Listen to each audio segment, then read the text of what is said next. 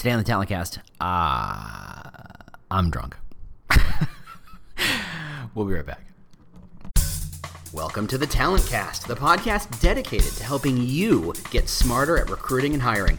We're going to get into the nitty-gritty of employer brand and modern recruiting so that you, yes you, can hire better talent.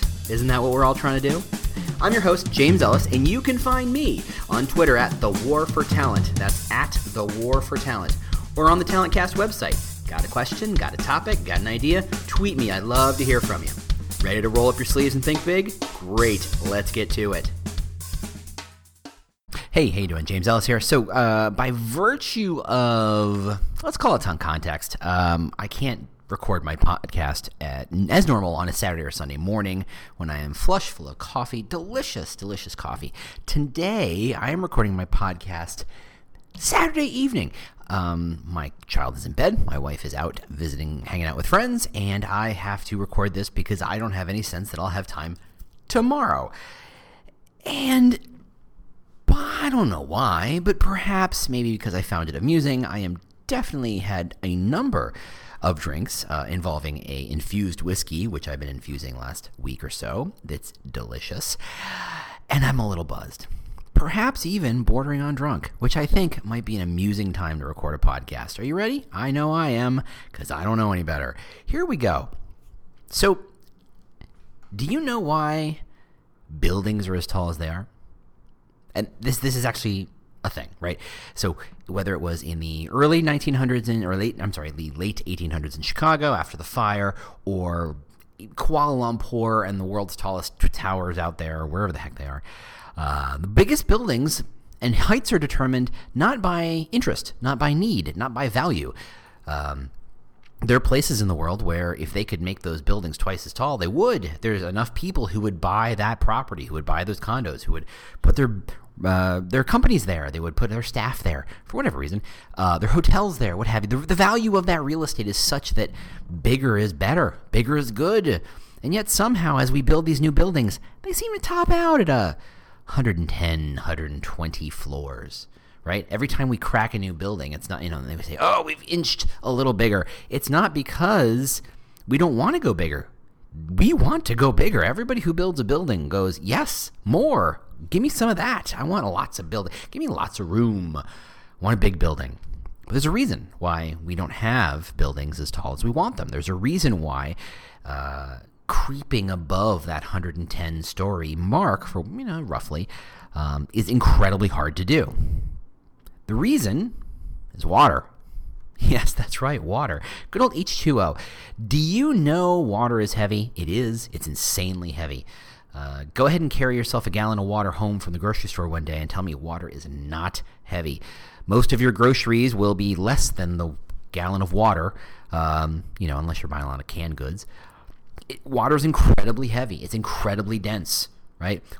Ice floats in it. It's incredibly dense. So, that being said, who cares? Oh, wait, hold on. This is why you care. Because it's incredibly hard and heavy to shift up 110 stories. Let's call it 1,000 plus feet, right? That's how tall we're talking about. We're talking figure, 10, 12 feet a story. You got to have a little utility room between each story. 110 stories, you're talking 1,200 feet. That's a lot of space to be moving a gallon of water. A gallon of, which I think, if I remember correctly, weighs about 8 pounds. A gallon weighs, that sounds about right. Water's heavy, and moving it up that distance is incredibly expensive. If you look at most of our major skyscrapers these days, you'll notice that every 20, 30 floors, there's a floor that if you could see X-ray eyes through it, that floor is not being used. Well, it's not being used by restaurants or condos or apartments or hotels, floors, or whatever. It's being used almost exclusively to house the pumping units to push the water up another couple of floors. When you're looking at pushing 8 pounds of water, a gallon of water, something that should come out of your faucet in about a minute or so, up all that way, the amount of pressure it takes at the bottom, at sea level, let's pretend, is incredible. You're pushing 8 pounds of water up 1,200 feet. The cost to push that water up that far is Well, relatively speaking, astronomical. The cost of water at sea level versus the cost of water having transported up that far is insane. Especially when you're going to use that water to flush a toilet or run a dishwasher or clean your clothes, right? The cost of that water is insane. I bring this up not because it's a random factoid that isn't interesting to know, but this isn't that kind of podcast. I bring it up because when you ask yourself, if you were, let's say, blessed with $1 bajillion and you wanted to build yourself a building and slap your name on the side of it, what stops you from making the biggest building? And the answer is water. Why is that important? Well, it turns out that plumber, the person who determines how the water moves up, how often you need pumping stations, how big the pipes need to be to move the water upwards, the person who determines the boring stuff of moving water, the plumber, is in charge of determining how big your building gets to get. Way back before we were good at pumping, back in the late 1800s, and I say this because I'm in Chicago, and after the fire of 1871, this is the place where skyscrapers were effectively born, and pumping water that far up, but they knew how to climb, they knew how to invent elevators. Elevators were relatively easy, but moving the water that far up, moving it up 10 stories was hard to do at regular intervals, to the point where you knew that if you pulled the tap in a certain direction, water would come out at a steady stream and not just trickle out drip, drip, drip. The plumber is in charge. Why do I care? Why do you care? Well, that's a great question. I think you should care because it turns out when you think about a building and when you think about how tall a building is and how big a building is and what it looks like and how it's designed, you think of the architect. You think of the grand and mighty architect, the person who's there to design how it looks, how it feels, what it does, the bells and whistles, the cool little doodads that make the building amazing. And we think the architect is in charge. The architect is not in charge. You know who's in charge? The plumber is in charge. So far, so good? Fantastic. But if you can't get enough of this stuff, I have some news. You can bring the James Ellis experience to your event or company. Just go to jamesellis.us and learn about all the kinds of custom presentations I can build and deliver for you or your team. But if it's time to get some hands-on help with your employer branding, recruiting, and hiring, either from the ground up or some strategic support, I would love to help. Just reach out to Proactive Talent or proactivetalent.com. That's where I work, and we can help you hire better. Cool? Cool. All right, let's get back to it. If you can't figure out how to move water up another floor, the architect will not put another floor on the building. What good is a floor without water? What exactly would you do with it? You can't even put an office in there. They expect water. You're gonna spend how much money you're gonna spend to transport bottled water up 5 gallons at a time to flush a toilet, to make coffee. And let's be careful. Let's not denigrate coffee. Coffee is magical. Coffee is wonderful. But that's the thing. We think the architect is in charge, and the architect is in no way in charge. The architect kind of shapes what is. The plumber decides what is. The civil engineer decides how much weight can be put on that space. I don't know what kind of ground that is. Is it slate? Is it granite? Honestly, the Isle of Manhattan gets to have all those skyscrapers because it is effectively an island of granite. It's not dirt, it's rock. Some of the hardest rock most people would come across. You can't put Manhattan in the middle of Iowa. That's dirt. That's not rock. You got to go ways down to get to anything remotely resembling rock, let alone granite. That's why there's not a lot of skyscrapers there. That's why when you put a skyscraper there, it's problematic. The stuff that's important is determined by people who never get headlines. The plumber, the civil engineer, the geologist. Those people are relegated to the back burners. The architect gets all the glory. Why am I talking about this? Great question. I'm talking about this because as employer brand professionals, we often think of ourselves as plumbers. We are here to look for the answer. We're here to look for the problem, right? I joked with a guy who, in my last job, who managed the network. And he said, you know what? The problem with running a network in a large global company is that no one cares who you are or what you do until something goes wrong, and then suddenly everybody's looking at you. I'm like, yeah, you're the plumber. Nobody thinks about the water coming out of the tap until it doesn't come out of the tap. Nobody thinks about the toilet until it doesn't flush. Nobody cares about the plumber or the plumbing or the water until they don't have it. And in a lot of ways, what employer brand people type do, recruitment marketer type people like you do, recruiters in fact do, is boring to most people, which is wrong. You know I love you. You know I'm impressed by your abilities, and I'm thrilled that you're a part of my tribe, and I'm thrilled to be part of your tribe. What we do is amazing. It's complicated. It's messy. It's hard. But most people don't even notice we exist till something goes wrong. Most people don't think about employer brand until the news comes out. Turns out your CEO's sexually abusing people or screaming at people in taxi cabs or what have you. And so they're like, ooh, that's an employer brand problem. We better talk to employer brand. I wonder what employer brand's going to do. Well, where were they the last couple weeks, months, years? Well, they're the plumber. No one thinks about it until stuff goes wrong. And as employer brand and recruitment marketing people, we go, ugh, woe is us. This sucks, right? We have to think, ugh. They only care about it when things go wrong. They don't see the value we drive to people. And I think it's because we think of ourselves as, quote unquote, just plumbers. And nothing could be farther from the truth. We are plumbers. Yes, that is true. In a lot of ways, what we do is not particularly glamorous or glorious or filled with glory. No one will ever say, you know what, this company was falling apart, but the employer brand person, oof, turned it around. I mean, we'd love that to happen, right? I'd love that to happen. I'd have loved to be the person who turned my last company around because of the amazing work I did or didn't do or what have you. But I'm an employer brand person. There's only so much I can do. I'm a plumber.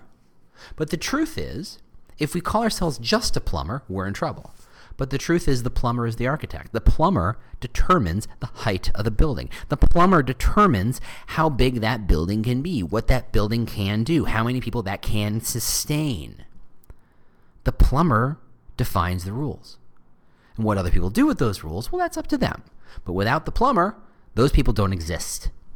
And what they do looks sexy and cool and fun and all that good stuff. But without the plumber, they don't exist. So the next time you think about, what are you doing all day? And I know most of you, if you're an employer brand person, I got to imagine your existence a lot like mine, and that you plug away every day, and you build a social post, you come up with an idea, you're pushing the Glassdoor thing forward, you're pushing the referral program forward, you're pushing the content marketing thing forward, you're pushing those rocks forward. I used to joke at my last job that my job is a series of, let's call them 12 to 14 inch sized boulders, bigger than a bowling ball, but not like 3 times the size of a ball. Legitimately something a human being could impact, could shift on. And every day, my job is to take all 25 of those boulders, which in my mind were lined up in a row, and each morning I would start at the first boulder and push and move it an inch forward. And then I go to the next boulder and I push and I move it 1.5 inches forward. And I go to the next one, I go, and hopefully I don't get myself a hernia, and I move it 1 inch forward. And the fourth boulder, because, well, you know, I've been pushing these things for years and years and weeks and weeks and months, I go push, and it lands. It goes where it's supposed to go. It does what it's supposed to do. And that boulder's done. It went where it went. And that's great, except my job is to go to boulder number 5 and go, and move it 1 inch forward.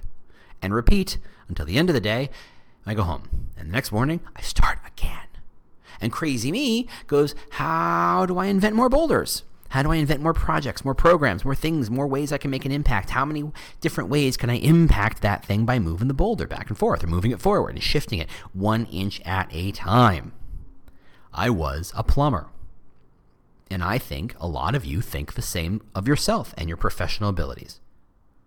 And I'm here to tell you, because I love you, and it's not the drink talking, it's not the whiskey calling, and the bourbon is delicious, but that's not why I'm here.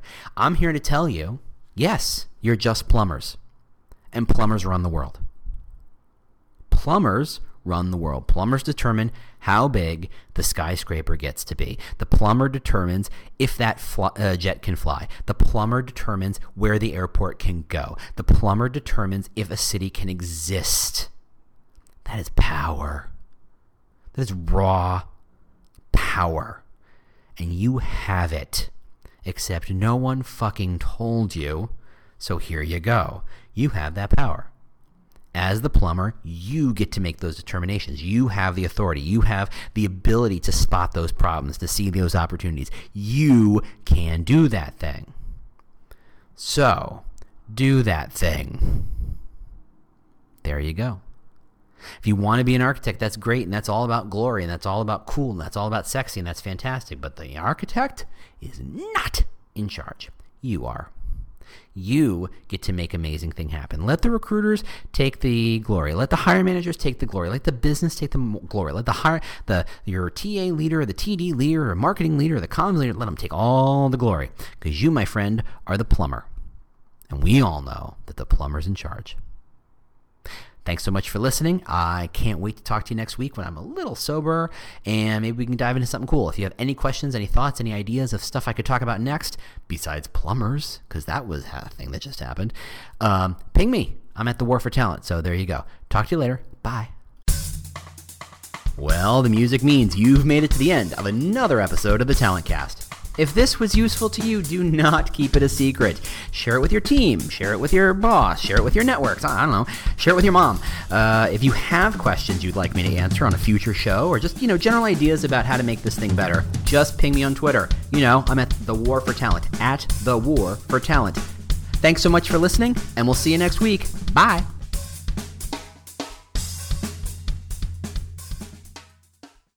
The world's best-known investor and Wall Street expert Warren Buffett once said, "Wall Street is the only place that people ride to in a Rolls-Royce to get advice from those who take the subway." Mr. Buffett's quote is remarkably accurate, but how many people would rather receive advice from him than someone simply guessing?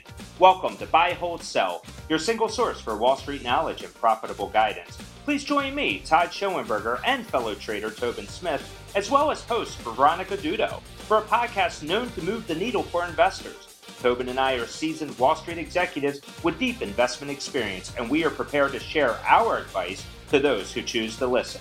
Download Buy, Hold, Sell today on the Evergreen Podcast Network or your favorite podcast channel.